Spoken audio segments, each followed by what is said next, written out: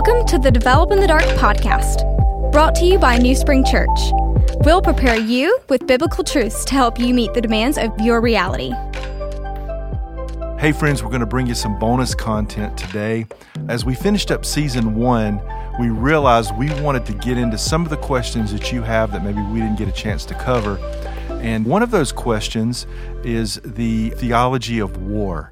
And as we speak today, October the 11th, 2023, war is breaking out in the Middle East. And many people are asking the questions and they're really wrestling with this content. What should a Christian think about war?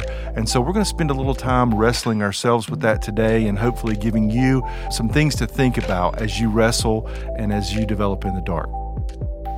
All right, friends, welcome to Develop in the Dark. You know, we've really enjoyed this first season together. Yeah, Trev, I just want to say out loud, man, I love doing this with you, and I want to tell all our listeners out there, we love you guys. It's been a joy and a privilege. We want to tell you thank you for letting us serve you like this in a way that hopefully you look back over these last several episodes and go, man, that's helpful for me to think about developing in the dark. That's right. We've rolled through in the first season really all things theology and just an overview of theology. We got to the end of our time in season 1 and we said, why don't we ask people what they, do they have any questions that they want us to cover? Meanwhile, intersecting with that, almost at the same time, a lot of things stirring up in our world today. Yeah. And so what we've decided to do is really tackle one of the bigger questions that's coming through to us right now, and that is the theology of war. How is all this affecting us? How do we really process as believers what's happening in our world and our part to play in it, whatever that is?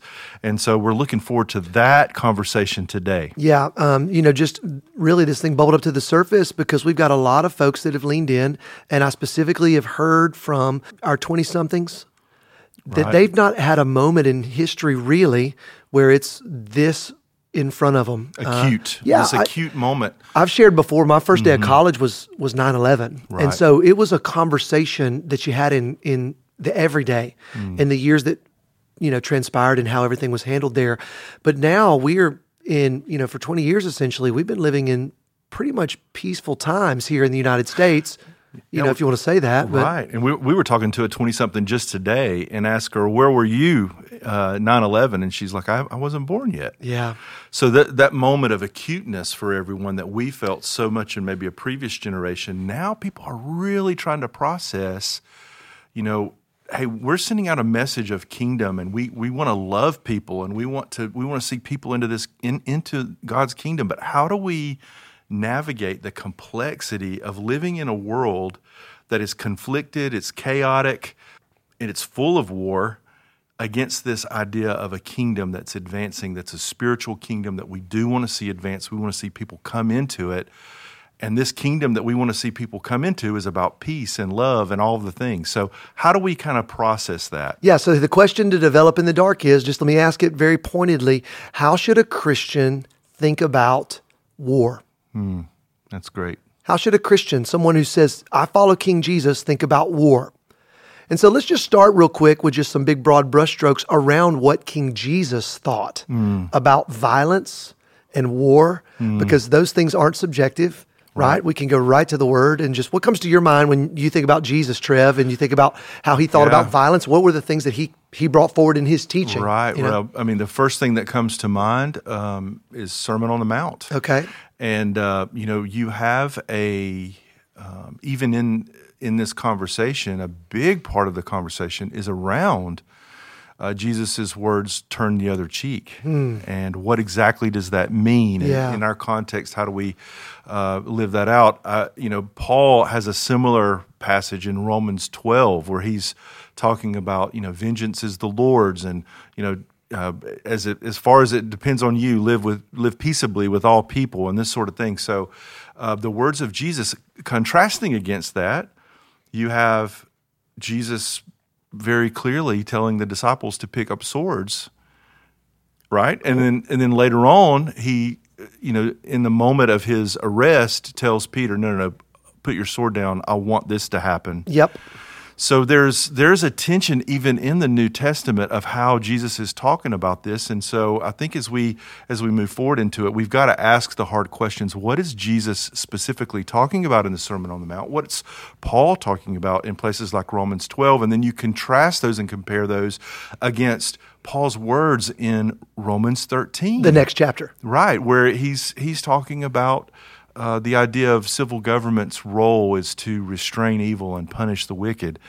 How do we put all that together? This is a complex. So we have to just acknowledge that this is a complex question, and we're going to try to give you a lot of ideas to process, a lot of things in the show notes that you can come back and look at a lot of different viewpoints on this.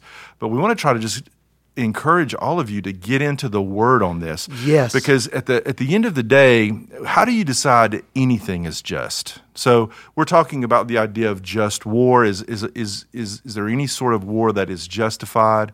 How do you decide if any moral action is justified? Say, for instance, tomorrow someone comes in and says, we're going to segregate lunch counters again. The Supreme Court passes a law that says, or signs off on a law that we're going to make lunch counters segregated. How do you know that that's wrong if it's a human law? And you have to go back to God's Word to figure out how to process all this. So at the end of the day, we want you digging into the Scriptures to see what the Lord has to say about this. And I think as we process through, beginning with the Sermon on the Mount is a great place to start. Yeah, so the words of Christ there, famously, one of the more recognizable phrases that he says there is, if you're struck on one side of the cheek, turn the other. So there are, in their entire movements, entire denominations that have built their entire view on war based on that space of turn the other cheek, combined with the reference you made earlier to when Jesus is getting arrested, Peter pulls out a sword, which, just side note, Jesus would have known he had that sword for a long time, right? Along with the other zealots that are around him. And he says, no, not this way, puts the ear back on. Okay, so there are a couple of ways to just view war. And so that was a really helpful read. I'm going to make a suggestion right here. We'll put this in the show notes. It's about four Christian views of war. And so just quickly, is it all right? I'd love to just put these in front of us. So the one we want to talk about right here is the view of pacifism. Then we're going to chat for a bit just about just war. And then I think that there's some conscientious objector kind of applications, and then there are some pragmatic ways to approach all of those things, but then there's holy war as well. And there are Christians that hold those views historically. Yeah. So we can put up a fantastic book. Shout out to seminary prof Trevin Wax, recommended this book to me last year, and I didn't know we were going to be sitting in the space we're in. But let's get back to that pacifism deal, Trev, because I think it is one that really, the idea that we just as Christ followers are not going to engage. We're just not going to embrace violence. We're not going to embrace any kind of physicality when it comes to being attacked we're going to, like Christ said, hey, if you want to follow me, you got to have to carry a cross. And so that looks like coming and dying. And if this is the will of God, then that's what happens. So that's the pacifistic mindset and approach. And up against that is really Imago Dei teaching. And I don't know that those things necessarily contradict. I don't think they do. But you begin to think about Imago Dei, and what does the Imago Dei tell you to, inform you about God's character in those situations where you are hit in the face, right? So when Jesus is talking about being smacked in the face and you give the other cheek, the real issue there is he's speaking to an individual, or is he talking more broadly about a person's restraint of evil as it relates to other people? So as an example, if you were to come up and smack me in the face, and really if you look at that scripture very carefully, it's the right cheek. Most of us are right-handed, so this person would be getting smacked backhanded, right? Backhand. So it's talking about insults, I think. And if you're insulted personally, how do you respond to that? I think the Romans 12 passage is there as well, that there is a way in which you subject yourself to that moment and you carry your cross and you become a witness to that person individually, and the fact that you're going to turn that over to the Lord. But the Imago Dei in us would say, when I see some evil happening in my family, something's happening to my wife or my children or my neighbor or my neighbor's neighbor, there's something in me that rises up to protect and defend, and that would come, that intuition would come from the Lord as a protector and a provider, someone who wants us to live and to be good, right? Yeah. And so that to me seems to be how to parse out what's happening in the Sermon on the Mount over and against some of these other passages that seem to indicate we have a responsibility to protect and defend the innocent, the people who are vulnerable. Yep. And we've talked ad nauseum about Imago Dei, the idea that people have a responsibility to protect the Imago Dei in the vulnerable people in our society. So I think something you're doing right here, and I just want to point it out, and we'll slow down and just kind of, you are holding simultaneous truths in tension. That's right. Versus saying it's this way and the other parts of the scripture are not what we need to lean into. No. And then somebody else said, no. This is what it says here in Romans 13. And so what you're doing for us is you're holding all these truths in tension, which again, I just want to commend. This is the way to develop in the dark. Right. It's not whether Matthew 5, 6, and 7 is right. It is. Or whether Romans 12 and 13 is right. It is also. It's how do you hold those things in tension? And so now I think one of the pieces here that's been helpful in terms of looking at this is how do we order our loves accordingly? Right.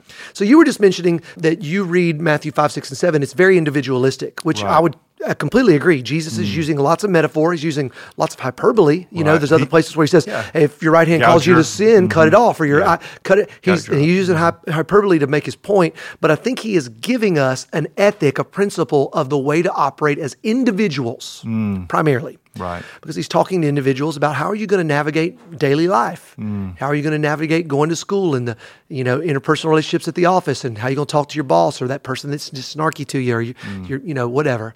There's some individualistic principles at work here, and I think by and large the thing we're called to do, insult or in physicality, is when I'm punched, I'm not punching back. Right. When I'm slapped, I'm not slapping back. When I'm insulted, I'm not bringing razor blades right back at you. I'm absorbing that whatever that person's bringing, I'm absorbing that, and in that way, I'm becoming like Christ and like the kingdom. He absorbed so much for us, right? That he could have returned to us. He who knew no sin became sin for us, so that in him we might become. Now, the other thing you just did, Trev, and you might have done it on purpose. We didn't really get a chance to really talk through this. But one of the things you did was you said, if I am witness to some evil, is it not on me to respond in protection of an evil that I've observed? Because now we're talking about a sin of omission, perhaps. If I'm sitting somewhere watching evil occur to someone and it is clear and present danger, so to speak, it's passive. And so, but I'm gonna turn, and I'm not I'm gonna turn and look away. This reminds me of in the name of Christ, you're turning and looking away. Whoa. Just if I'm being honest here, because I really wrestle with the pacifism thing, because I like it in some regard. Like I love, and it's the right tool in some moments, but then it doesn't hold up in a granular space when you see someone that is being put in a threatening scenario to do nothing feels absolutely sinful. Right. Not just it feels sinful. You know how when you think about being in two kingdoms, we're in the kingdom of heaven because of Christ, but we're in the kingdom of this world as well. Yeah. I think when we focus on pacifism or peace or whatever adjective you want to put there, we're talking about an idealized situation where this is what we want. Yeah. Nobody wants war. Yeah. Nobody wants to pull in the parking lot, see something bad happening. Well, I think no Christian should want war. That's right. Nobody exactly. that says Christ is my Lord. That's a good wants war, but there are definitely people in the right. So, but you're saying, I'm saying Christians, no follower of Yeshua wants war. Right. Yeah. So what's happening when we completely embrace, I think, pacifism without considering our responsibility to our family, our fellow men, what we're doing is we're putting ourselves completely over in the kingdom of heaven, and what some theologians would call an over-realized eschatology. It's like we're already skipping, believing in we're times skipping back to its all the fullness. way all the way down to the fullness, and we're being naive about the fact that we're in this world now. Yeah. And there are things that we have to deal with now. So, as it relates to Restraining evil, the pacifist position, in many ways, is untenable. So what I mean by that is it's hard to hold on to, because I can talk to someone and have talked to a lot of folks who they really love the pacifist position and want to be there, and so do we want to be there, but they would acknowledge if someone came into their home and was trying to hurt their family, that they would attempt to restrain evil. And in that way, they're not purely pacifist. Right. Or they appreciate a police force. Or that's a great example. So again, I think when we talk about war, you can say, well, I'm a pacifist, right?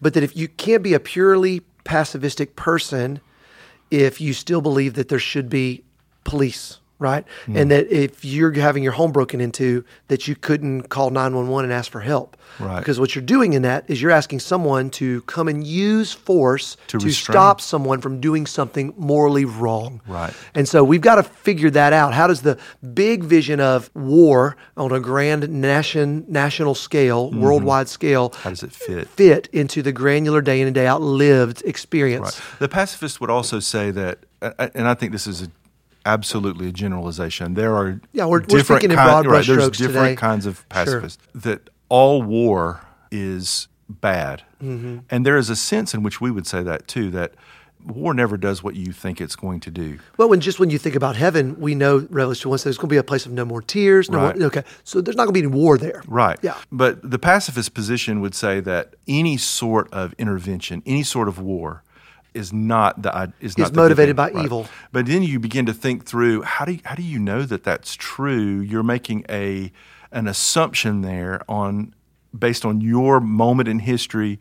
I think about World War II as an example, and you had some things happening there that were evil, and you had another group coming in and restraining that evil and keeping that from progressing. Right. And now for us to look back and say, well, all of that was illegitimate. I can feel, as you bring up World War II, I can feel Dietrich Bonhoeffer, famous believer, famous for the way he lived. I mean, I'm challenging and inspirational. And complex character. Complex. But one of the things that came up toward the end of his life was he was a part of a pretty sophisticated attempt on Adolf Hitler's life as a minister of the gospel. And I mean, a fine minister of the gospel. I mean, he is lauded. Now, he's a man like any other, but he got to the place where he saw that by eliminating Adolf Hitler and all things that he was trying to bring in, he would actually be saving the lives of countless folks. And he would be restraining evil. Restraining evil. So that is one of the things we must consider as we think about war, as you're filtering, developing in the dark. What is the Christian responsibility, Spirit-filled man, Spirit-filled woman, to restrain evil? At a granular level, someone kicks your door in and they're going to hurt your loved ones. It's known, it's an obvious. What's your responsibility? What is the sin of omission? Think about your son, my son. They're in elementary school, and there's the bully there that you've tried everything. The kid has tried everything.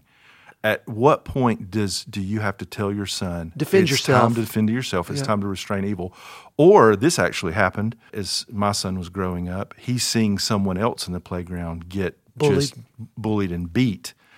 What's if he is passive in that moment, he's watching this kid who's vulnerable get the stuff beat out of him. Yeah. And so he intercedes in that moment. Yeah.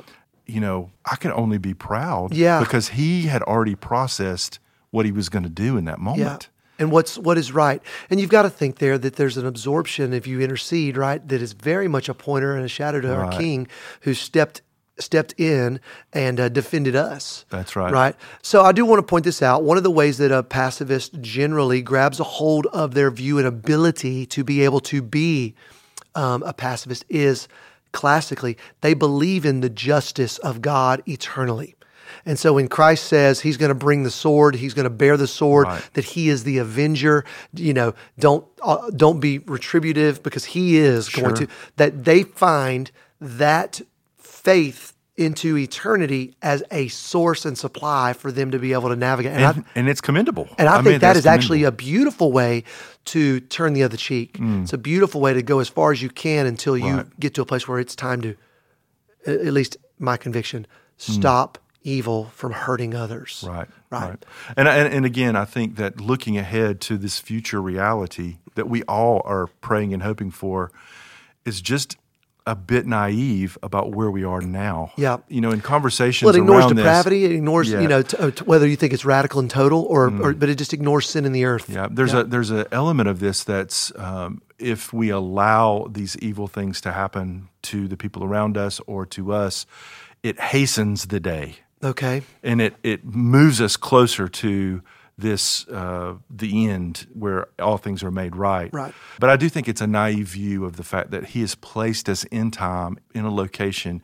The fact that you're in a specific location, that God has put you in a community, is a sacred thing. I mean, you can look in Acts and see that he's That's right. sovereignly set us in a place.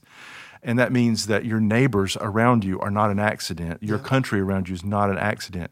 Folding into all of this is the role of our kind of national, how do we relate It's a to civil government. government, To talk national about, because stuff? I think this is one that, candidly, just as I've pastored and ministered, is a bit of a blind spot right now. And I think, it's even a hashtag and memes out there. It's like first world problems, and we are the benefactors so much so of the freedoms we have that we don't realize how those freedoms were achieved. And so where do we as Christ followers get our theology for civil government, Trevor? Where does that come from? And what is the role of civil government? Like, there is something about restraining evil, but there's a whole other thing that Jesus affirms, as does Paul, as does Peter, about the kingdoms of this world punishing those that have done evil as well. So it's not just about restraining evil. Right. So I'm not going to just stop someone who's breaking in a home and going to hurt somebody. But if someone does break into a home and hurt someone, we're going to then, in a court of law, by rule of law, we're going to go after, capture, and there's going to be punitive realities to that, punishment. Right. Well, right here it is. This is Romans. I think it would be good for us just to read through this and then comment over it. But Romans 13, it says, "Let every person be subject to the governing authorities, for there's no authority except from God. Those that exist have been instituted by God. Therefore, whoever resists the authorities resist what God has appointed, and those who resist will incur judgment. For rulers are not a terror to good conduct, but to bad. Would you have no fear of the one who is in authority? Then do what is good, and you will receive his approval, for he is God's servant for your good. But if you do wrong, be afraid, for he does not bear the sword in vain. For he is the servant of God, an avenger who carries out God's wrath on the wrongdoer. Therefore, one must be in subjection, not only to avoid God's wrath, but also for the sake of conscience." And then it goes on, "For because of this you also pay taxes, for the authorities are ministers of God, attending to this very thing. Pay to all what is owed to them, taxes to whom taxes are owed, revenue to whom revenue is owed, respect to whom respect is owed, honor to whom honor is owed." That's amazing. You read that, and I actually had in my mind pop up the testimony of Justin Martyr. Fox's Book of Martyrs. Sure. And so he was a Roman citizen living in Rome, and one of the things that he historically does... Why don't you go back and just explain Fox's Book of Martyrs before you go into that? Well, just that it's a whole bunch of testimonies. Big old thick book. Of all kinds of Christians in history that have laid down their life for the cause of Christ. That's right. Okay. So that's Fox's Book of Martyrs. Side note, there was a new revamped edition done by DC Talk just a few years ago. Okay. There you go. All right. It's got a copy of that one. All right. But here's one of the things that Justin Martyr wrote. He wrote to the ruling body in Rome and said, "Why do you keep killing us? We're your very finest citizens." I'm shorthanding it. But Sure. and to the point, he had read Paul. He had read Paul in Romans 13. And so you have these followers of Jesus who believe in Christ, but they're paying their taxes, they're living life, but you're being persecuted and killed. And so anyway, he made a a really incredible plea and an incredible testimony to say, we're the very finest citizens of this nation, because it was the nation that God had chosen for them to be in. And it didn't mean that they were co-opting in any kind of evil things that Rome was doing, but they were living as good citizens. And so he just comes to mind when it comes to civil government and how we're really, again, the Bible says that all government has been ordained and then is now being used by God sovereignly to bring about justice. That's the way Paul writes in Romans 13. One of the ways I think people try to talk about that is to make a distinction between what they were experiencing in the first century there versus what we're experiencing now. And I would just say that when Paul is writing that, Peter later on echoes the same in his letters. Letters, almost the similar same language. Phrase, honor the emperor. What kind of government and what kind of emperors were they talking about? We're talking about Nero and Domitian, and there's some pretty hardcore folks. And not only that, they're living in an oppressive, an occupying force. And so there very much was an us versus they. When the Christians were talking about the government, they were talking about this other thing over there that was exercising control and that sort of thing. Well, in our context, for us, as we go into a church service, we're going to be standing right beside people attending church who are policemen, who are in the military, who are civil servants. And for us to make some sort of distinction now that it's us and they, to me, doesn't hold up in the context that we're in now. Right. Okay. That we have to understand that, this thing that we're doing, it's the responsibility of us as we relate to civil government, but we're in there with the civil government. Well, I vote. A partner. Yeah, I'm invited to vote in a democratic republic. You may not be in the military, you may not be a policeman, but you are a partner in what's happening in our context. At the grandest level, right, of course, but then also at the local level. And so this is good for us to think about. And so, just the very finest illustration that I've really grabbed a hold of in my time here, Trev, is this illustration of two circles and this idea, this Venn diagram, if people can see it in their mind. Yeah, the overlap. And so there is an individualized ethic that I think we see Christ give us very clearly in the Sermon on the Mount. Okay? We're going to do our best principally to turn the other cheek, to not bring insult to insult. That's the kind of a person I am in my individual life. You live inside of a home, you live inside of a neighborhood. That's how I'm going to operate. At the same time, there's this other circle. This other circle is the governing bodies in which we live, whether it's here in America or maybe somebody's listening in another country. And there is a place of overlap where those two realities, there's a place where we've got to recognize there's someone who is restraining evil, and that's good. And there's someone who is punishing evil, and that's good when evil is there to punish. But I think the way to put all of that into crystal clear clarity is to think about myself first with the Lord. And the Lord, the Bible tells me, and I believe it, that I'm evil from birth. And that justice from birth for me was for God to just go ahead and say, nope, you've been judged. Yep. You're sinful. But it was the kindness of God in that space that would lead me and everybody else who's listening to this towards repentance. And it's a powerful, catalytic, transitional gospel. But the reality of that is I'm not going to go and apply all of these things without first being sourced from a place where I know God allowed justice and mercy to kiss at the cross, and I've been the benefactor of that. And so Christ received Brad Cooper's justice on the cross, and he extends his gift of mercy to me. And now I'm going to operate from that tension. And it is a tension, but I'm going to operate also understanding that there's an individualistic ethic and there's a governmental ethic, and there are places where those things overlap.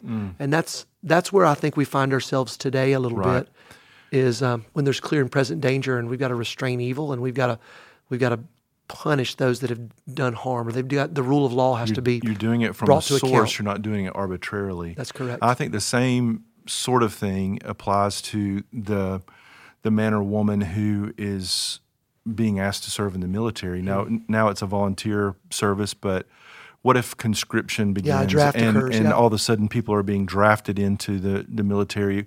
Is it okay for a Christian then to to serve in these scenarios where they're going to be put in these positions. And I think having the source of Jesus in your heart and the Holy Spirit speaking through His voice, through the Word, is what this person in the military needs. I think that if you look at the New Testament, there's nothing in the New Testament that would prevent someone from being a part of the military. I don't see that.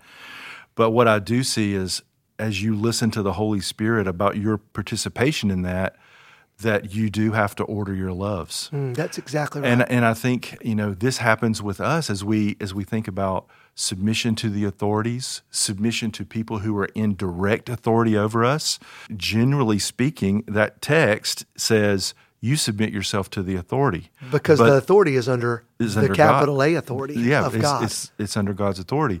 In other parts of the text, you see Paul and Peter and others, Silas and others saying, we can't stop speaking about what we've heard. I hear what you're saying, but I'm under a higher authority. Right before the Sanhedrin, this is the way John and Peter speak. So this person who's in the police force, the military force, or if you are in any sort of situation and you're acting under authority and the law, the rule comes down, you need to do this, and it's contradictory to God's law, then you have to make a choice, and then you have to deal with the consequence there. That's correct, and be willing for that. And this is the picture we have of the three friends in the book of Daniel. Everybody bow now when the music plays, and they say with honor in their mouth, we don't mean any dishonor here, Nebuchadnezzar, but we cannot because there was a higher law. That's right. And they didn't dishonor, they didn't slander, they didn't send bad emails about the king.